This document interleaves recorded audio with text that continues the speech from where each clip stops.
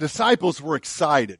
Man, they were thrilled. Things were happening fast and furious, and they could hardly believe that they were getting to be a part of it. First, Jesus had sent them out 2 by 2, and given them authority. It's kind of interesting. Scripture tells us that. It doesn't really say what that meant or what that looked like or how that happened, but I'm sure when he gave them authority that it was a special moment. I don't know if Jesus laid his hands on them and did it that way. I don't know if he prayed a prayer over them. I don't know if he called down a spirit that enveloped them. I don't know what it looked like, but it says he gave them authority. And so just imagine a time that you've been maybe at a service, a church service, or somewhere where you just really felt the Holy Spirit moving.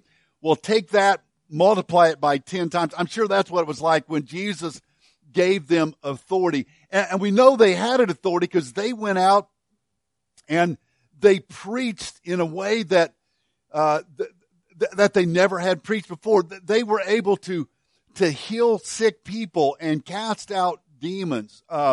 Man, it was unbelievable. Here they were, uneducated, unimpressive, untalented men, but before they met Jesus, they were no one. No one even knew who they were. No one even cared who they were. But all of that had changed, and my, the experiences they had, the things that they had seen, no one back home would believe that they were part of that. In fact, they themselves were struggling to believe it.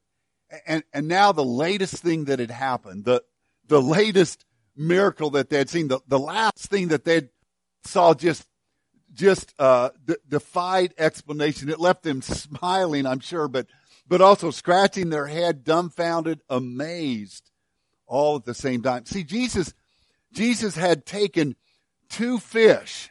Now catch this. It wasn't a couple of Jason Wetstein's 50-pound blue cats out of the Missouri River. That's what you catch, right? 50-pound blue cats. Said, okay, I was shortchanging you. Okay. Just got bigger. All right. I love that. So this little guy that gave the fish to Jesus wasn't dragging along these 90-pound blue cats out of the Jordan River. Number one, I don't know if they had catfish in the Jordan River or not. He didn't even have a stringer of bass or trout on over his shoulder. The reality is he had a couple small fish, just a couple little fish. And Scripture says he also had 5 small barley loaves. It was enough for his lunch. And so we think lunch, hey, maybe we pack a lunch pail and it's full of stuff. Well, these were probably about sardine-sized fish, maybe just a little bit bigger. They were bait. They were bait for Jason, and a couple small loaves. And they had seen Jesus take those small fish and those small loaves and feed. Scripture says 5,000 men. So if you add in the children and the women, maybe double. I don't know. Maybe 10,000 people. They had just seen Jesus feed 10,000 people with a couple sardines and a couple small little pieces of bread. And when they were done, each disciple was holding in his hand a basket of leftovers. Oh, wow. This was amazing. So these disciples had to be stoked. They had to be excited. And then Jesus asked them 2 questions. If you have your Bibles here this morning, open up to Luke chapter 9. If you don't have a Bible, there's one in the pew back in front of you. So kids that were in my Sunday school class this morning, take that Bible out and find Luke chapter 9. When you get it, stand up and start. No, I won't make you do that today, but Luke chapter 9, I want you to follow. We're going to read verses 18 down through 25. And if you want to glance in your Bibles, you'll note that right before this, it wasn't necessarily chronological. It didn't happen like just moments before, but the story that was recorded before this was the feeding of the 5,000. So this may have been a couple days later, a few days later possibly. This is what it says, Luke chapter 9, starting verse 18. Once when Jesus was praying in private and his disciples were with him, he asked them, So here's question number one. Who do the crowd say I am? What are people saying about me? Who do the masses say that I am? Now, hey, hold that for just a second and just flip back if you need to flip back in your Bible. Go back to verse 7 in the same chapter, chapter 9. Let me read that verse. Now, Herod, the tetrarch, heard about all the things going on, and he was perplexed because some were saying that John had been raised from the dead, others that Elijah had appeared, still others, one of the prophets long ago had come back to life. So even at the highest levels of government, people were answering this question. So Jesus asked his disciples, well, who do they say? Now, notice what they say. Sounds just like Herod. They replied, some say John the Baptist. Herod had just put John the Baptist to death, had him beheaded. So some are saying, hey, John the Baptist came back to life. Some others are saying Elijah, still others, one of the prophets from long ago has come back to life. And then Jesus asked another question. Kind of switches gears here on them. See, first question wasn't hard to answer. It didn't take a whole lot of thought. It didn't take a lot of introspection. It didn't take a lot of commitment to answer that question, because they'd heard what people were saying. Maybe themselves, maybe they had said some of those same things. They certainly had to entertain those ideas. So when Jesus said, who do people say that I am? Without hesitation, they were like, well, some say John, some say Elijah, some say this, some say that. But then Jesus asked another question, and just so you catch it, this is the most important question of the day. So if you want to take a nap the rest of the sermon, if you get this point, then I'm okay. Because this is the question that really is the important question of the day. But what about you? What about you? He asked. So he looked at the 12, kind of looked him in the eye. What about you? Who do you say that I am? Peter answered. Of course it was Peter. Peter answered, the Christ of God. Matthew records this. In Matthew chapter 16, it says, Matthew records a little different. Matthew says that Jesus said, you are the Christ, the Son of the living God. Really the same thing. Let me read on as he goes there. Jesus strictly warned them not to tell this to anyone. And he said, the Son of Man must suffer many things and be rejected by the elders, chief priests, teachers of the law, and he must be killed on the third day to be raised to life. Then he said to them all, if anyone would come after me, and here's the three things we're going to look at this morning. He must deny himself, take up his cross daily, and follow me. If whoever wants to save his life will lose it, but whoever loses his life for me will save it. What good is it for a man to gain the whole world and yet lose or forfeit his very self? I can see Jesus asking that question, that pivotal question. So guys, I want you thinking about that here this morning. I want you thinking about that question. What if Jesus asked you? What if Jesus said to you and said, hey, but how about you? How about you? Who do you say that I am? Who do you think that I am? It tells us that Peter answered, but I've got to believe that all the other disciples were formulating answers in their head. It doesn't mention it, but I bet there was a little bit of a pause. I bet there was a break in time. Jesus answered that question. I bet there was somewhat of a pregnant pause there as they were thinking about what to say. And they thought different things. James and John. I wonder if James and John didn't think, well, you're our cousin, Jesus. Because he was probably their first cousin. You're our cousin, Jesus. And they probably were thinking, well, we've heard stories about you. I remember at family reunions, people would talk about this Jesus, and they came up with this story that your mother was a virgin when you were born. We've always thought that was just so far-fetched and so out there. But now we're not sure.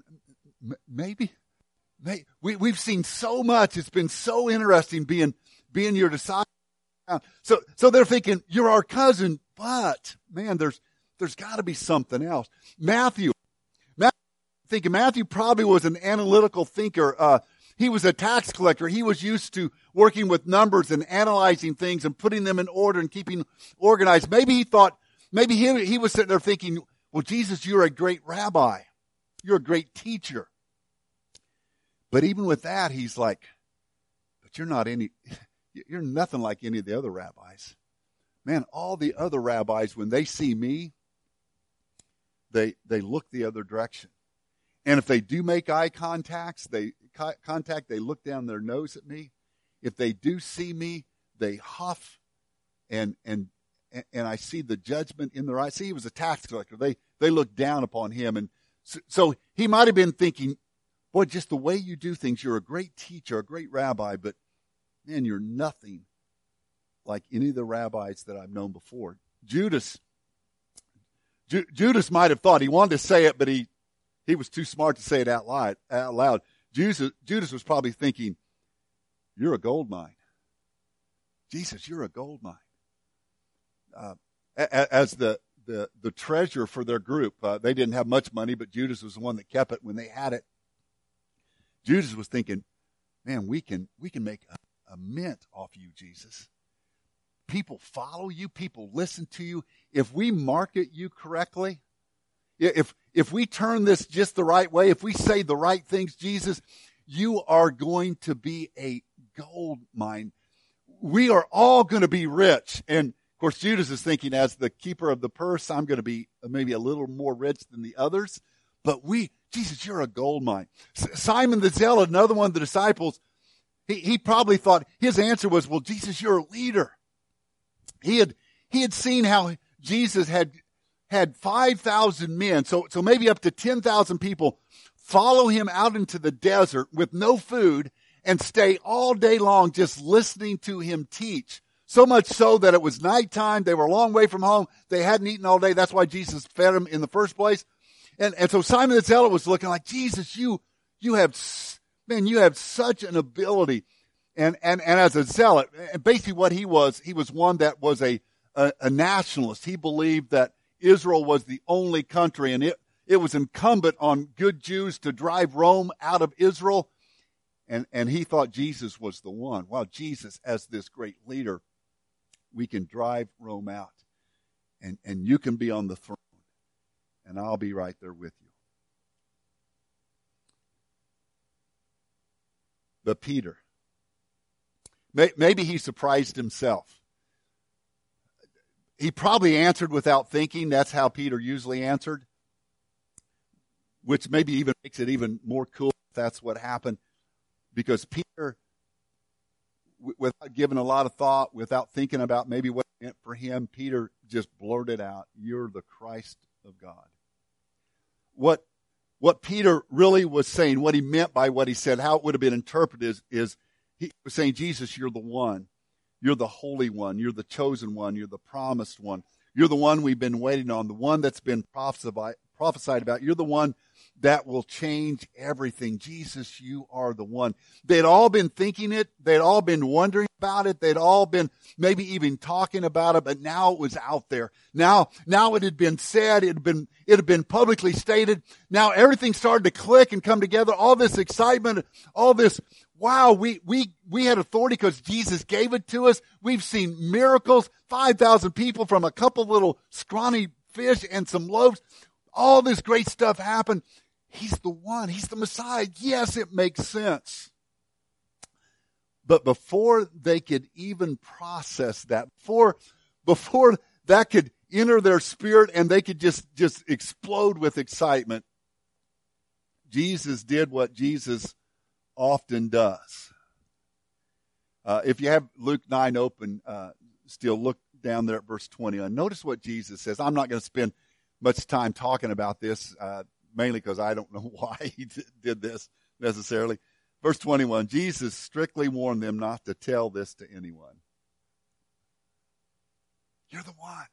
You're the Christ. You're the Son of God. Now don't tell anyone. That would be like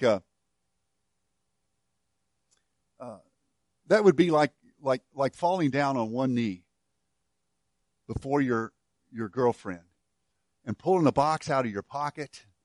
Some of you girls dreamed about that.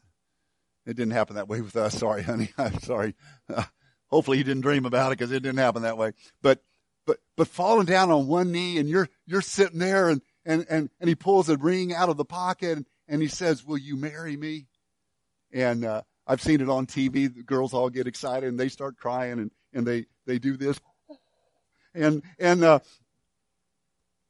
of course you say yes, and he stands up, and you embrace, and you kiss, and then your now fiance says, "Don't tell your mom. Don't tell your sister. Your best friend, don't tell him." That's Jesus. They just put it all together. Every link had just finally come together. He was the one. He was the Messiah. Jesus, you are. And Jesus throws him a curve. Jesus says, "But hey, don't tell anyone. Don't tell anyone." And if that didn't derail their thinking, notice what he says next in verse 22. And he said, "Oh, by the way, the Son of Man must suffer many things and be rejected by the elders, chief priests, and teachers of the law, and he must be killed and on the third day be raised to life." You nailed it, Peter. I'm the Messiah. I'm the one. This is exciting. Don't tell anyone. I'm going to die. Wow.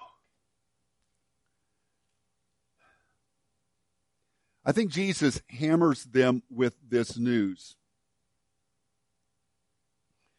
in part because he didn't want them to misunderstand what all this meant, him being the Messiah. See, it didn't mean that we get to march into Jerusalem and run Rome out. It didn't mean that we get to bring loads of cash in. It didn't mean that we get to stand at the right hand and the left hand, even though they still miss this point, because if you read on through the New Testament, through the Gospels, they were still thinking this stuff later on. James and John, "Hey, can we sit at your right and your left hand?" They still were missing it. But now what he says next kind of invites us into the narrative, and he changes the story, changes the thinking. So right there in the middle of this confusion, you're the Messiah, but don't tell anyone you're going to die, or I'm going to die. Right in the middle of this confusion, Jesus tells them what they need to do. So let me ask you that question again, and we're just going to look at three things, actually kind of briefly here this morning. Jesus asked them and asked us again, "Who do you say that I am?" I dare say some of you haven't really seriously or at a heartfelt level answered that question. Maybe you've thought, well, he's a Bible guy. Jesus is a moral teacher. Jesus is some distant religious icon that I know I'm supposed to do something with. But who is he to you? Jesus boils it down to three simple things he asked. And let's look at those three things. And it really falls under this heading: are you willing to say?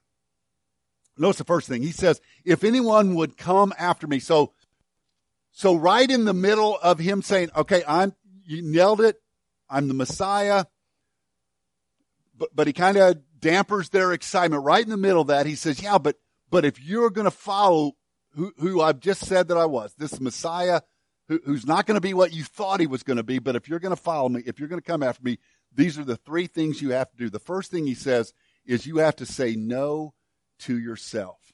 He says, if anyone would come after me, he must deny himself. We have to say no to ourselves. Can I be honest with you this morning?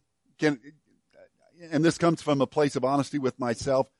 One of the biggest struggles that we have, I think, before we even wrestle with the second and the third thing that Jesus asked of us, I think we oftentimes struggle and wrestle with this idea. Are we willing to say no to ourselves? I think we struggle to get past this one. And I see that in our world. Don't miss the irony here. Right on the heels of this ragtag group of guys, tax collectors, zealots, fishermen, right on the heels of them starting to feel good about who they were, starting to feel like they were really something else, Jesus says, deny yourself. We live in a world that is drowning in self. in our politically correct society, and I'm not going to go into details. You can run with those in so many different ways. But in our politically correct society, where we're confused about who we are and what to call ourselves and what pronouns to use, what I see at the root of that oftentimes is that we prioritize self. In our world that for some of us, if not all of us, in at least some way, is driven by social media, by having to see what's going on in the world, and for a lot of people, and social media can be a great thing and it can be a good thing, but for a lot of people, social media really isn't about other people; it's about self. It's about, are people seeing me? Are people responding to me? Are people liking what I'm doing? Do they care about what's happening in my life? It tends to be about us. In fact, I would give you as evidence of that a word that we've created in our society. It is the word selfie. Now, I'm going to talk about selfie just a little bit. In part, I can do that because I don't take selfies. I'm really mature. No, I don't know how to do it. I can't get it, and I don't know which button to push, so I don't do selfies. That's really the main reason I don't do selfies.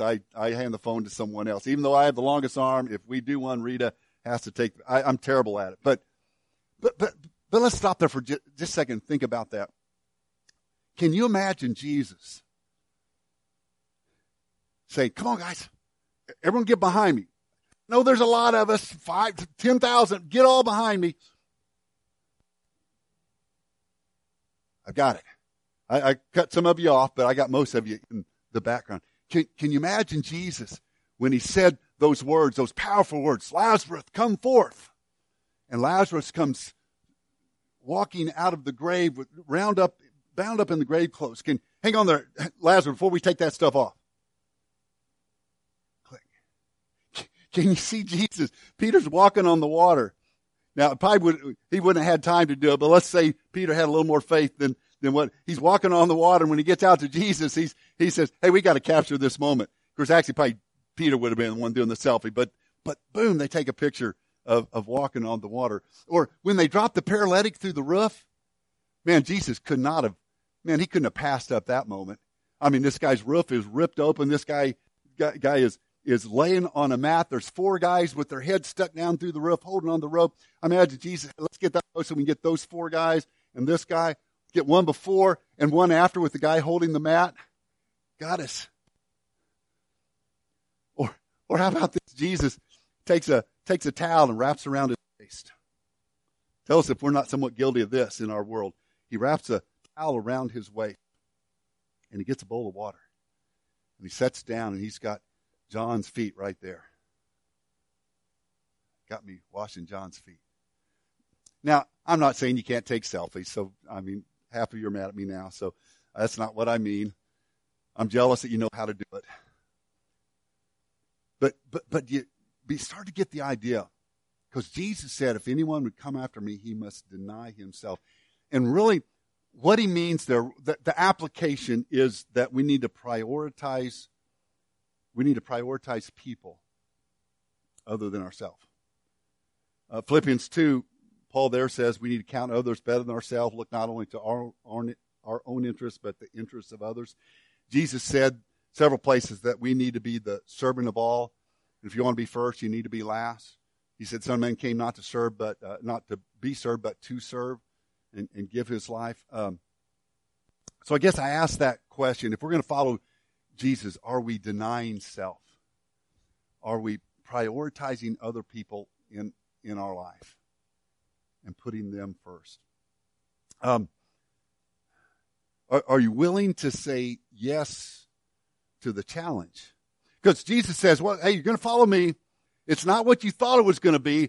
Just because we follow Jesus doesn't mean everything's going to work perfect for us. Doesn't mean our life's going to be without trial or trouble. We'll be talking about that in a couple of weeks when we study the book of James. But he says you need to deny yourself and take up your cross daily. Now, we've got to understand the context there when Jesus said, take up your cross. His disciples, when they heard that, they would have heard it differently than we hear it. When we read that, we have the the experience of what the cross was. We've got a cross up there, and some of you have crosses on your around your neck. There's a cross depicted in that window. Maybe there's some others here in the church. Our big wooden cross is in the back now, but we see the cross completely different because we know what it represents kind of after the fact. The cross for us represents victory. It represents Jesus dying for us and taking our sins and Jesus conquering that. That's what it means to us. But not to them. When Jesus said, take up your cross, they didn't know Jesus was going to cross, so what would they think? Here's what the mental picture for them would have been was a criminal. Just like they would see Jesus a little bit down the road carrying a cross through the streets of Jerusalem with two other guys, convicted thieves carrying crosses. So when Jesus said, take up your cross, what they were thinking was not like, oh, this is a beautiful victory symbol. They were thinking, what? Carrying a cross, only criminals carry crosses. Only criminals carry crosses. So what's he talking about? Well, first of all, he didn't mean that verse, that thought there doesn't mean that we interpret it like taking up our cross is a burden. So use it this way. Well, that's the burden that we have to bear. That's the burden that she has to carry with her. Our walk with Jesus is not to be seen as a burden. We're not throwing on our Christianity and like, woe is me, I've got to struggle along with this burden of being a Jesus follower and Christ follower. Man, it's a burden. It's the cross that I have to bear. It's not what he's talking about. In fact, didn't Jesus over in Matthew chapter 11 say, come to me all who are weary and heavy laden, and I will give you rest. And then he says, my yoke is easy and my burden is light. So we're not to see the cross as this big burden that's laid on our back. Instead, what he means there is that we are to prioritize our identity. That's what he meant. If anyone would come after me, deny himself, so prioritize people, and take up your cross. And so really how they understood it would be the way that we need to understand it. A guy carrying a cross was identified as a criminal. Us carrying the cross of Jesus identifies us as a Christ follower. They would understand this more fully after the cross, after the crucifixion and the resurrection. They certainly wouldn't have got it here. But the reality is, it is us putting on the identity of Christ and following him. Now, I don't want to unhook this idea of the cross from the meaning here. But if they had saw a man carrying a cross, they would have thought he's a criminal. People need to see us carrying Jesus. Last year, Reed and I went to Hawaii to celebrate our 40th anniversary and our 60th birthdays. When we were in Maui, and we saw this, I don't know how many times. When we were in Maui, we saw these two kids, college age maybe young adults, saw these two guys. We'd see them on the road that we would drive quite often, and they were carrying crosses. Sometimes they'd be standing on a corner with this cross, this big old cross hung up over their shoulder. Other times we'd see them walking down. Now, I don't think I'm ever going to do that, literally get a cross, but if I'm going to, I think I'll go to Hawaii to do it. I mean, what better? Literally, they were right there. The beach was just on the other side of the highway. So I guess, hey, that's the cross we have to bear, right? Do it in Hawaii. But I saw those guys carrying that cross. You know what I thought? They're crazy. They're crazy. That's not what Jesus meant. Now maybe they have a chance to witness to people. I don't know. I think I'm a believer, and I thought they're crazy, so I know unbelievers think they are. That's what Jesus is talking about there, putting a cross on our shoulder. Now, if I had, let me illustrate this way. If I had someone step up here this morning and they had on a set of scrubs, and you saw them, I just had them up here, and I said, hey, what do they do? You would probably say, well, they're a nurse, or they're a dental hygienist, or they work in a doctor's office. Yeah. If a guy stood up here with a white lab coat and a stethoscope around his neck, you'd say, hey, and a name, you'd say, hey, he's a doctor. If a guy stood up here with a pair of shorts and a T-shirt and a whistle around his neck, You'd say, hey, he's a coach. That guy's a coach. Just, if a guy stood up here with a suit and tie on, you'd say, hey, he's a preacher.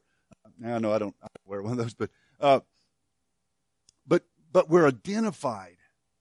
We're identified by putting the cross on.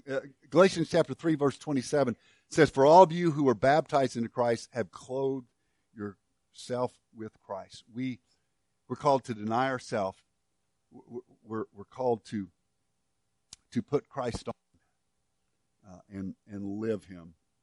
And are we willing to say, it's the last thing he mentions here, are we willing to say, let's go to the journey?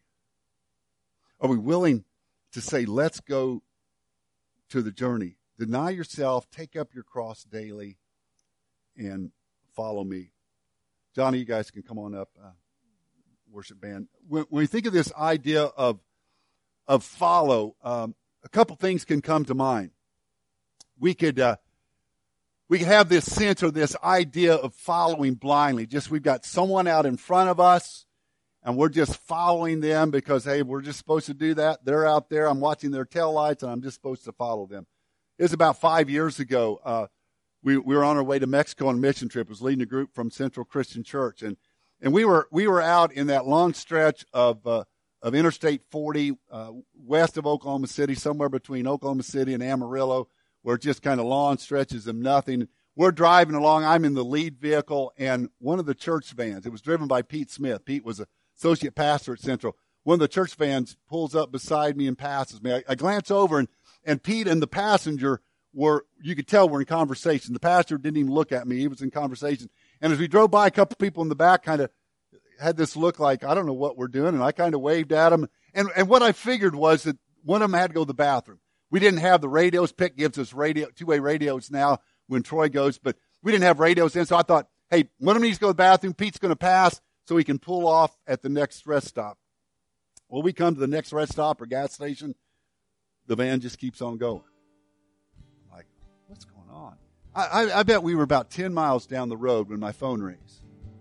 Of course, I handed it to Rita for her to answer. No, I didn't. I looked at it, and caller ID said Pete Smith. So I answered. Here's what Pete said. Where are you? I've lost you. I don't know where you are. I said, I thought he was kidding. I said, Pete, I'm right behind you. And I know what happened. He looked in the rearview mirror like, oh, what? He got talking and passed me, didn't even realize that he was passing me, then got out there and drove for miles before realizing, hey, I'm following that truck in front of me, but now I don't even see that truck in front of me. But he couldn't because it was behind him. So when he says follow there, it's not just blindly, hey, I'm supposed to follow that, so I just kind of numbly go along.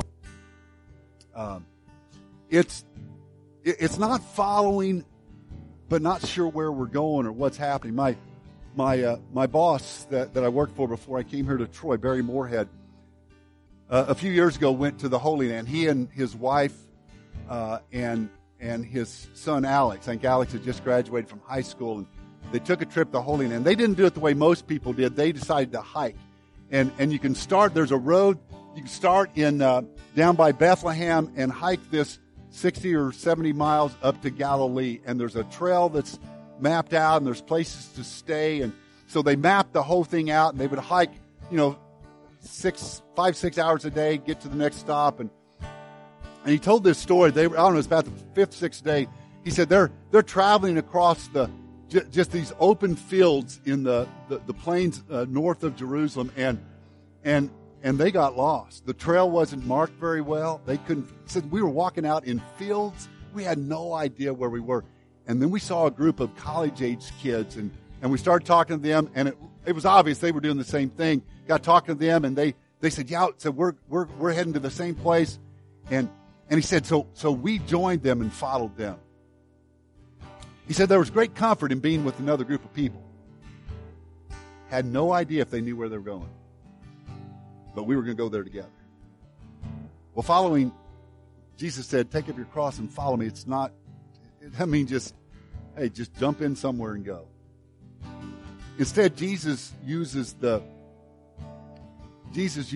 Greek word there. I'm sorry, I have to glance at my notes to to get it. Akalo Lutheo. It has the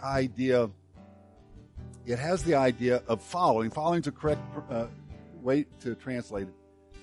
But it has the idea of going in the same direction. It's been maybe a little over a year ago, maybe a year and a half ago, we had decided to start serving at Children's Mercy, going and working at the Ronald McDonald House, and kind of just an announcement. We'll be doing that several times this fall, so some of you have an opportunity to join us doing that. But we decided to do that. I'd been there with, one time, John and Christine were there with Laney, and I'd walked down to the room with them one time, and that's when kind of the idea kind of stuck in my head that, hey, this is something we ought to do. And so I'd scheduled it, and I happened to be in Kansas City visiting someone at another hospital, and I went over to Children's. I thought, I'm going to find the room on my own, so I know when we go the next week, so I can get there. So I went through the security checkpoint, took out my ID, because you have to have ID, right, Holly, when you go to Children's Mercy. Took out my ID, and then I said to one of the security guards, how do I get to the Ronald McDonald room? Right as I said that, there was a lady walking past me, and she said, you going to the Ronald McDonald room? I said, yeah. Follow me. That's where I'm going. And so I put myself right beside her, and we walked down that hallway. We turned right, then we turned left, then we right, left again, right, and we got in the elevator. And then turned right out of the elevator and left into the room. She said, follow me. Jesus said, if you want to be my disciple, deny yourself, take up your cross, and go the same direction I'm going. I'm going there. Just put yourself right beside me and follow me. Would you bow with me? Father, Peter identified Jesus as the one, as the Messiah. And then kind of the conversation took a weird turn for him. Father, sometimes that's tough for us to decide who Jesus is.